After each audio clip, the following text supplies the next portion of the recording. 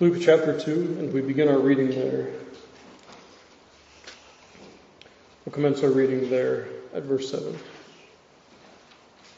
Hear now the word of our God. She brought forth her firstborn son, and wrapped him in swaddling clothes, and laid him in a manger, because there was no room for them in the inn. And there were in the same country shepherds abiding in the field, keeping watch over their flock by night. And lo, the angel of the Lord came upon them, and the glory of the Lord shone round about them, and they were sore afraid. And the angel of the Lord said unto them, Fear not, for behold, I bring you good tidings of great joy, which shall be to all people. For unto you is born this day in the city of David a Saviour, which is Christ the Lord. And this shall be a sign unto you. Ye shall find the babe wrapped in swaddling clothes, lying in a manger. And there suddenly was the angel of a multitude of heavenly hosts, praising God and saying, Glory to God in the highest, and on earth peace, goodwill toward men. And it came to pass, as the angels were gone away from them into heaven, the shepherds said one to another, Let us now go in even unto Bethlehem, and see this thing which is come to pass, which the Lord hath made known unto us. And they came with haste, and found Mary and Joseph and the babe lying in a manger. And when they had seen it, they made known abroad of the saying which was told them concerning this child. And all they that heard it wondered at those things which were told them by the shepherds. But Mary kept all these things and pondered them in her heart. And the shepherds returned, glorifying and praising God for all the things that they had heard and seen, as it was told unto them.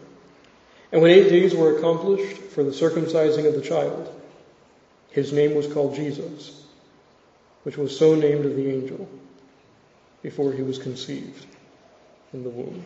Thus far the reading of God's word, and may he bless it to us this morning.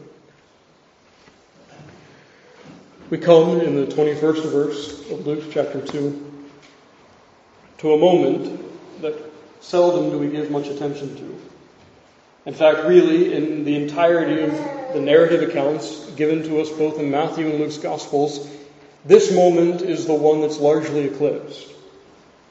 In chapter 2, verse 21 of Luke's Gospel, we have the only record of the circumcision of Christ. The only record. And in one sense, perhaps that's why we neglect it. We have only, out of all the four Gospels, one account that shows us this moment. It takes us to that moment whenever Christ has put upon him the sign and seal, the initiatory sacrament of the Old Covenant. But perhaps that's not the only reason why this moment is largely neglected. There's a sense, of course, in which this moment is one of the most foreign moments to us. We are largely Gentiles, raised by Gentiles, raised in Gentile lands, and largely removed from circumcision. Maybe not from the physical aspects, but certainly from the religious aspects. We are a people to whom this moment is quite foreign. And so, we are quite tempted and easily succumb to that temptation to simply overlook it. And even if we do give any mind to it, I think perhaps one of the most simplest ways to understand this text is simply to quote back at it several scriptures that are well known unto us. If we're asked, why is it that Christ here is circumcised? Well, we respond by simply saying that the apostle tells us plainly, God sent forth his Son, born of a woman, made under the law. Christ was sent, of course, to fulfill all righteousness. Christ himself tells us, think not that I am come to destroy the law or the prophets. I am not come to destroy, but to fulfill. And so we say that's why he was circumcised. And then we hastily move on. Perhaps that's one other reason why we look over this text. But friend, I think one of the primary reasons, if not the fundamental reason, why this text receives so little attention, and I think all of us would quickly agree, it's largely because we are a people who do not think carefully when it comes to the Scriptures.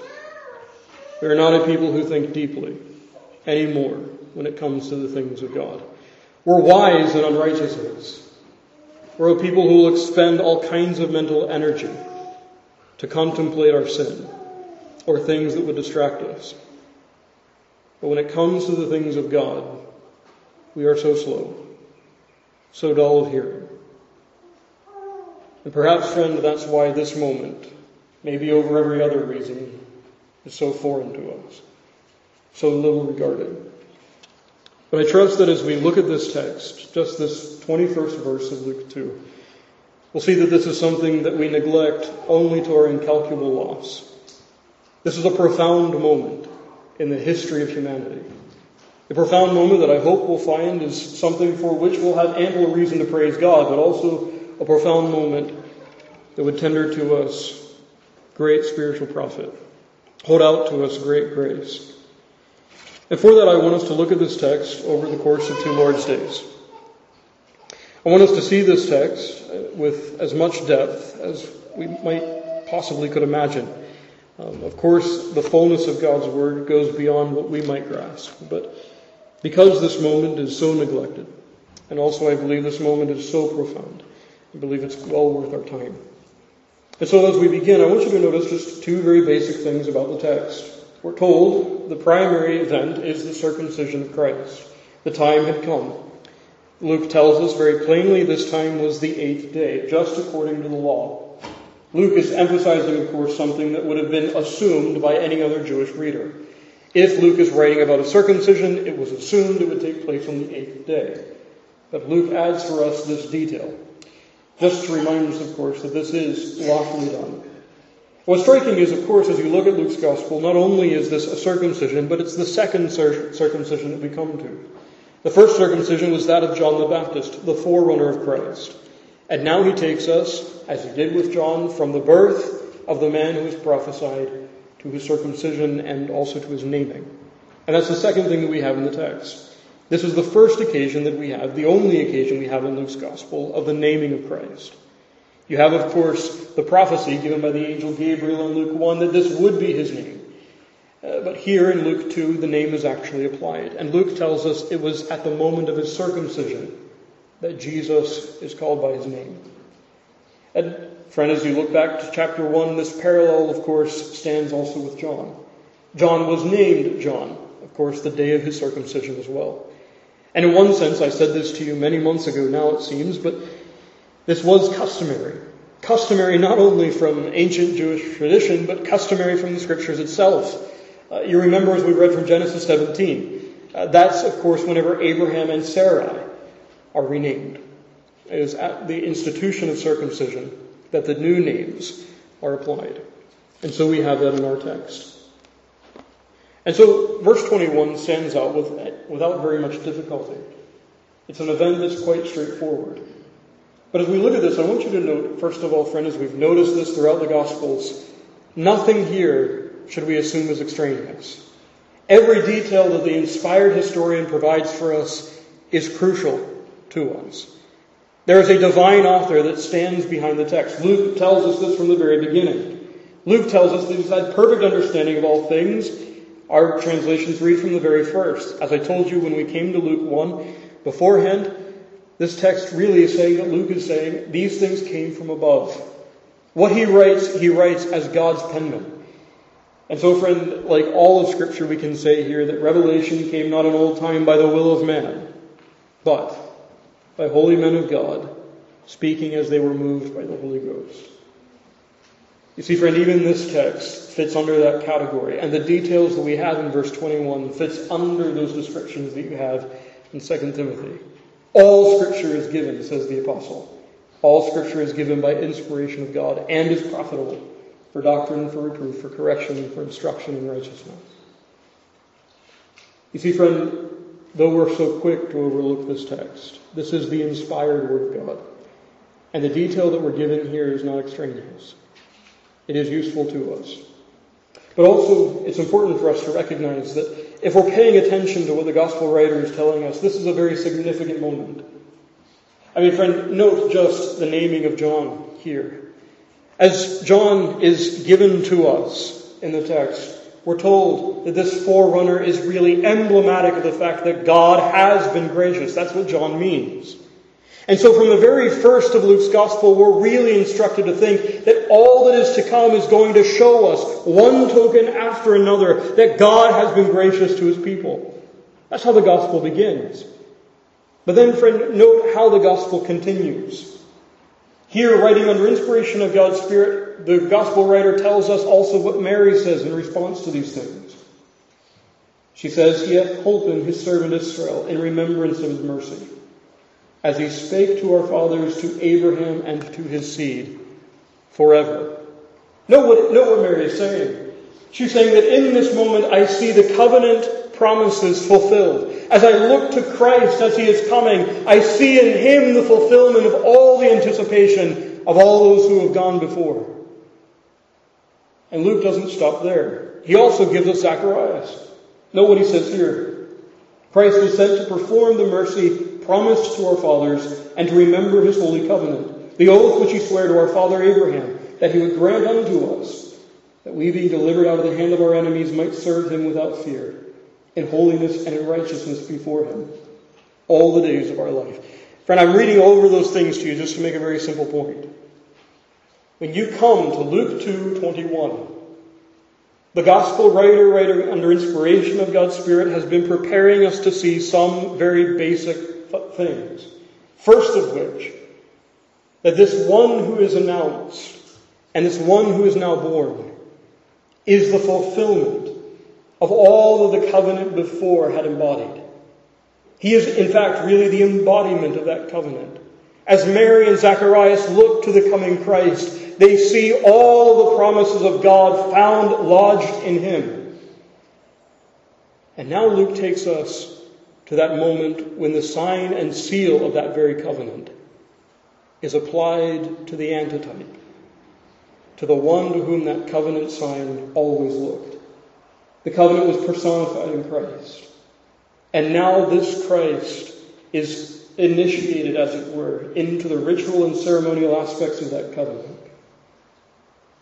You see how profound this is. If we're paying attention to Luke at this moment, we'll see here that this is a moment that requires our greatest concentration and gravity. But more than that, friend, as you look at this text, in verse 21 we have a moment that we can think of in two different ways. We have a moment, of course, in which all of the covenant, all that has gone before, is found lodged in Christ. Yea and amen in him. And so we find here that this sign that belonged to the old covenant finds its fullness, even as the sign is applied to him. But also as we look at this text, we'll see here too that this is something that Christ himself enters into. In other words, it's a sign and a seal that says something about Christ. But it's also a sign and a seal that says something to Christ. There's a typological aspect to it, a foreshadowing aspect that we can't miss. But neither can we miss the fact that this is something that Christ himself undergoes. And what I want us to do in the course of these two Lord's Days is to take up those two questions. What does this moment and circumcision itself say about Christ? And then, God willing, next Lord's Day, take up the question, and what does this sign and seal say to Christ as he reflects on it? And so first of all, the question is, what does this sign and seal say of Christ? And as I've said before, as we've looked through Luke's Gospel, we should expect a very simple answer to that. Well, friend, circumcision from its institution indicated Christ. Circumcision from its institution always indicated Christ. And I want us to see that under three headings this morning. I want us to see this, first of all, as it holds out Christ as the one who is promised. Then, as circumcision shows for us both propitiation and the procurement of redemption. And so first of all, that heading, the promise. How is it that circumcision sets before us Christ? Now, as you're looking at Luke 2:21, you'll note here that the Gospel writer tells us very pointedly, it is at the moment of his circumcision that Christ is named. Now, it would be wrong for us to spend too much time to rehearse what we've said before about the name of Christ. But friend, you remember what we did say on that occasion. Christ is named this name, Jesus, Jehovah saves, or even more directly, Jehovah the Savior, is named such, of course, because the name ultimately finds its fullness in Christ and in Him alone. Though others were named Joshua before, that of course is the Hebrew of Jesus. Yet in Jesus the fullness of that name is brought to us. And Luke tells us very pointedly, unlike Matthew, that it's at the moment of circumcision that the name is applied. Now, friend, isn't that striking? The Gospel writer would have us know at this moment that the name Jesus, Jehovah the Savior, is proclaimed at the moment that the sign and seal of the covenant of grace of the Old Covenant is applied. Yes, I know it was quite common. John had his name given to him at circumcision. But for Christ, certainly it takes on unique significance. Certainly it's a unique thing.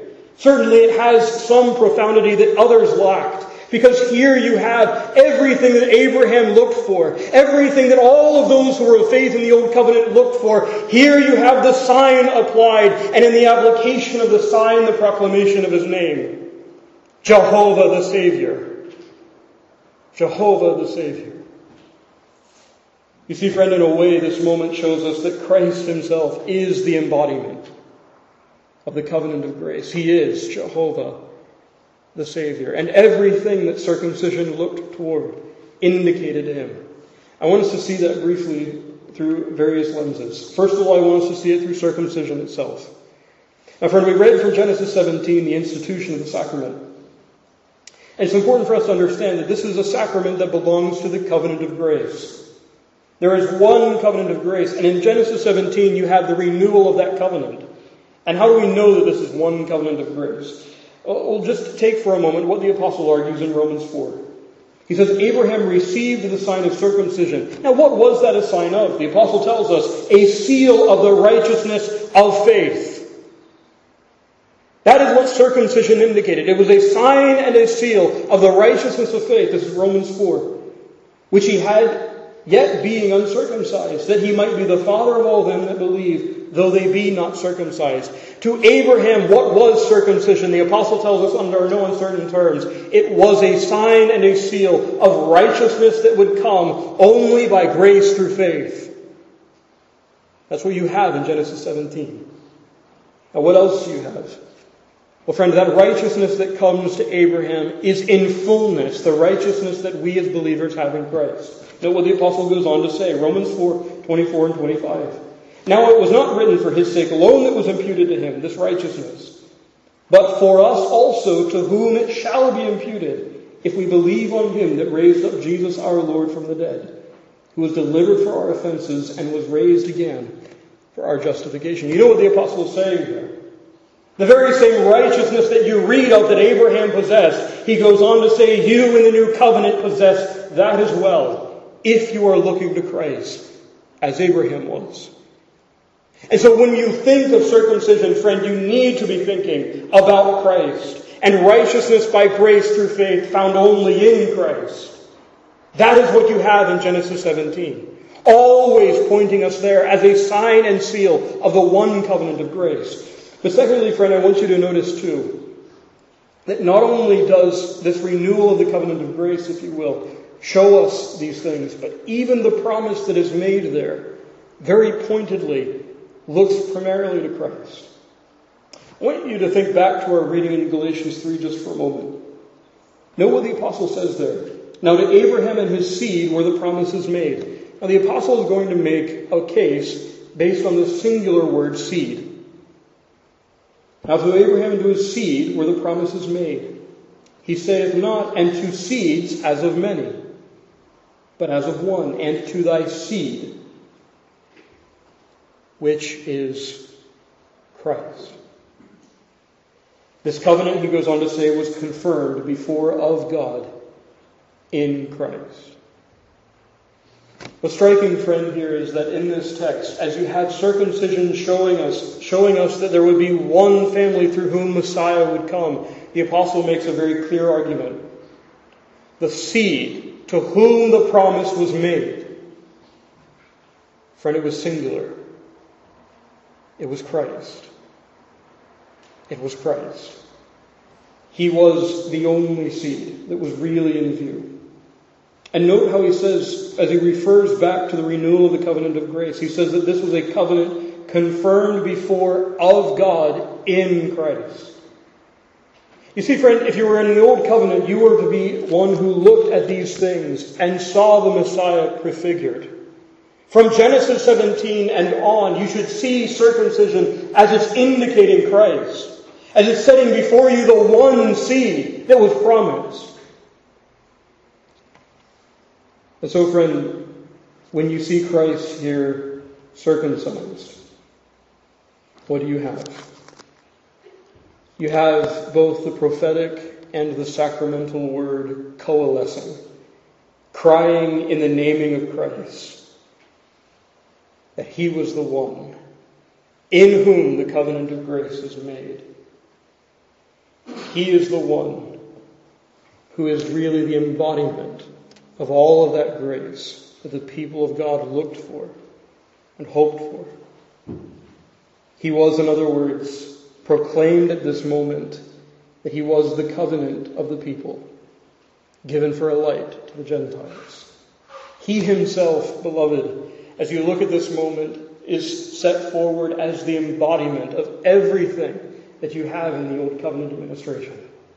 Everything that circumcision looked to. Everything, all the grace that was hoped for by the patriarchs. All of these things we find even in this moment Christ proclaimed as the embodiment of them all. Every promise, every saving grace, only to be found in him.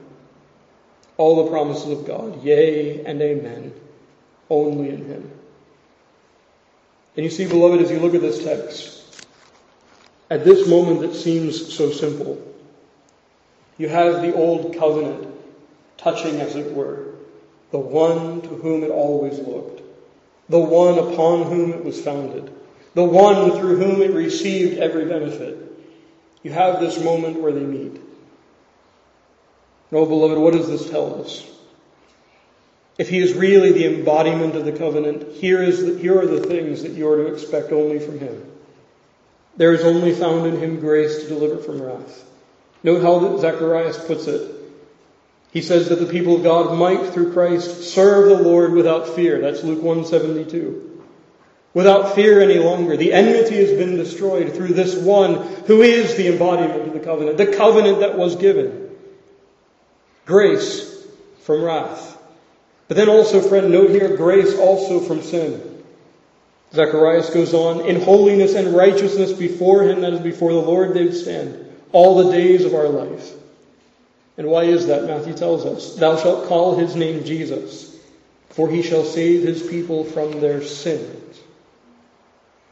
You see, friend, when you come to this moment and you see Christ circumcised, you see the sign and the prophetic word coalescing to say, if you seek anything from the covenant of grace, it must only be found in him. Every sacramental sign, the sacrifices, every ceremony looked only to him and hold him forward as really the embodiment of the covenant of grace.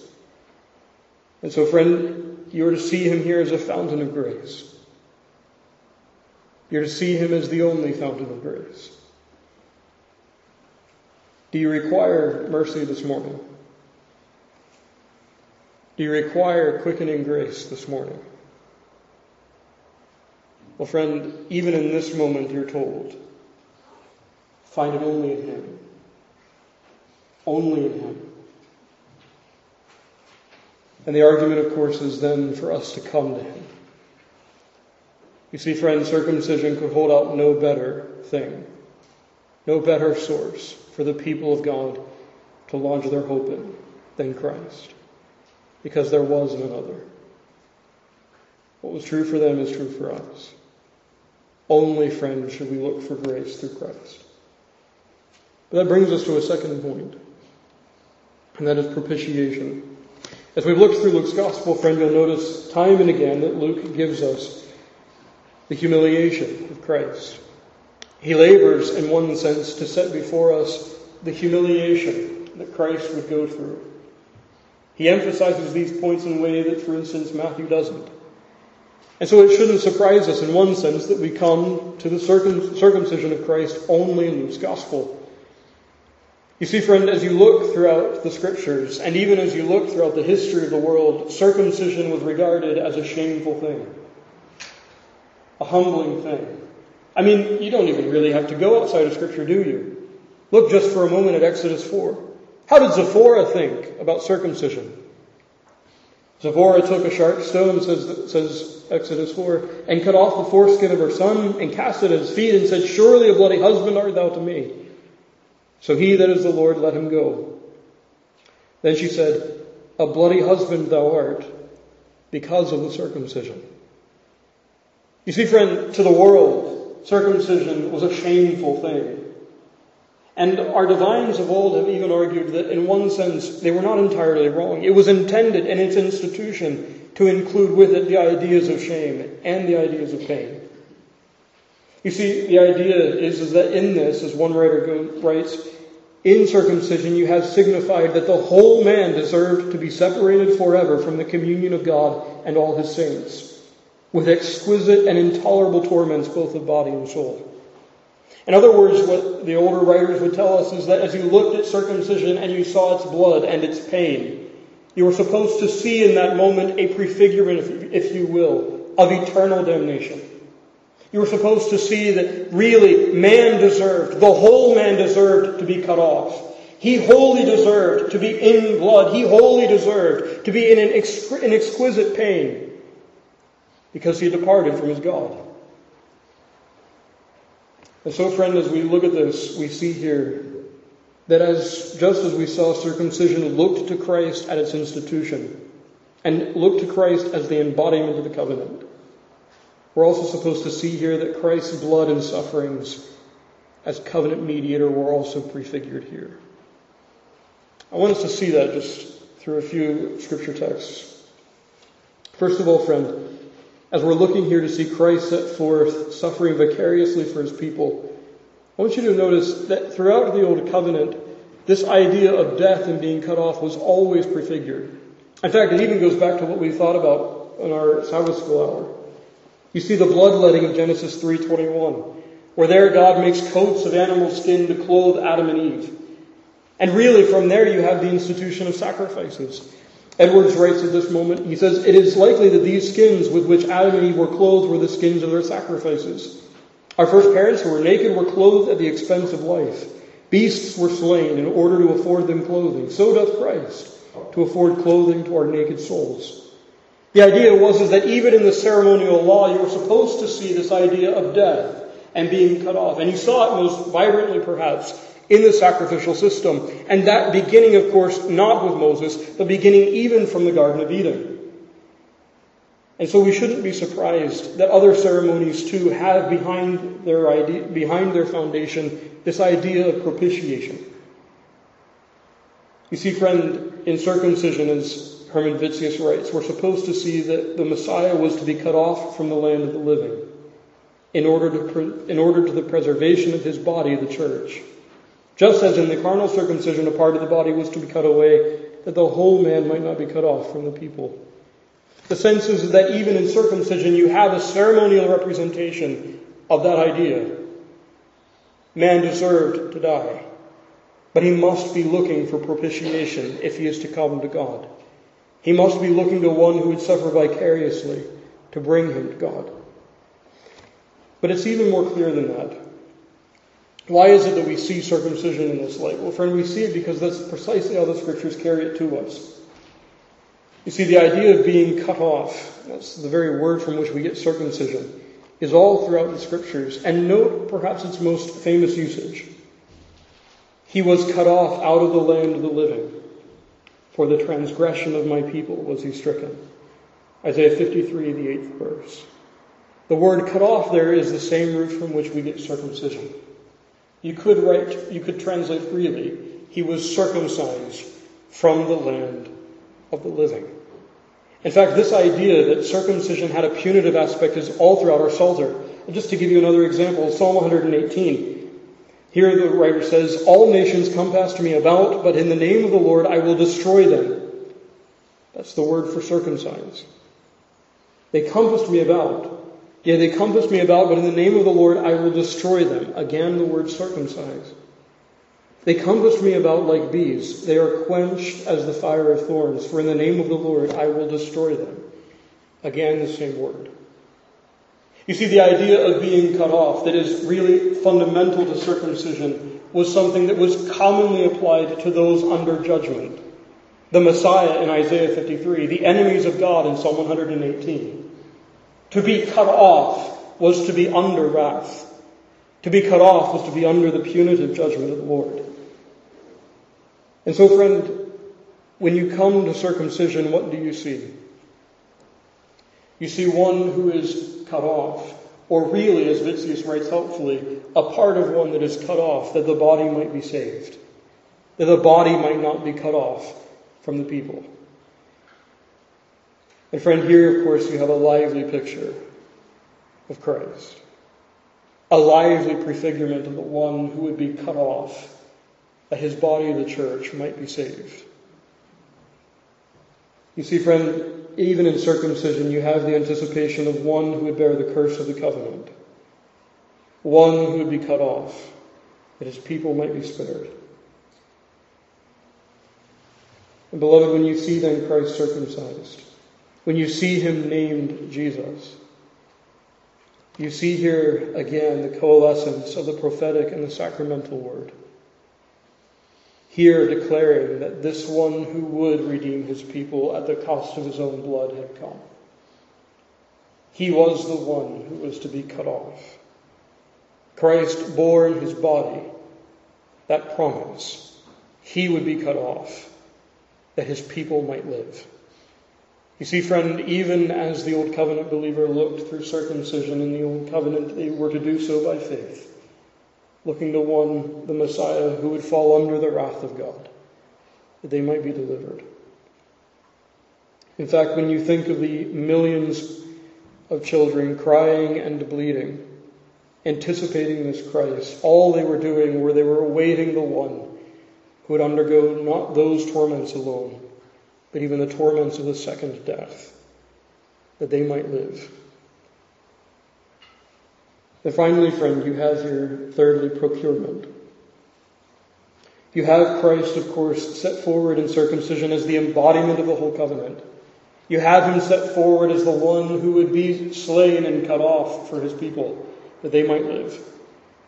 But thirdly, you have, of course, Christ set before us as the one who would procure the grace that circumcision prefigured, and really set forward as and signed and sealed. You see, of course, circumcision shows us man's great need for regeneration.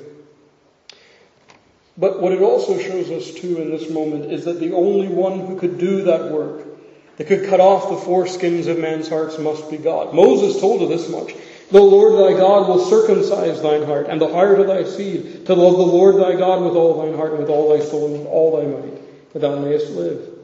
Note how Moses describes this kind of circumcision. It is performed only by Jehovah.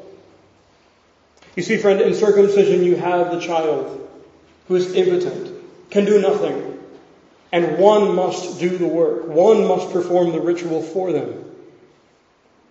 And you see, friend, in regeneration, what Moses is saying is very clear. It is God alone who can circumcise your heart. But the apostle says the very same thing in Colossians 2. In whom also ye are circumcised with a circumcision made without hands, speaking of Christ, in putting off the body of the sins of the flesh by the circumcision of Christ. James Ferguson, helpfully on that point, interprets that for us by the inward power of the Spirit of Christ. You see, friend, in circumcision you were seeing ritually, ceremonially, that one must be circumcised in heart and another must do it for you. And here we're told precisely who that is.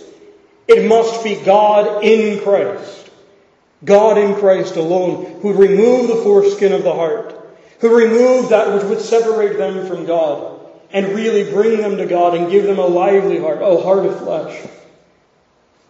And so, friend, when you see Christ circumcised in the Gospels, you have a ceremonial representation of the fact that here, and only through him, could man expect that which circumcision held forth, this regeneration? How, in other words, would one stand as Zechariah's promises in holiness and righteousness before the Lord?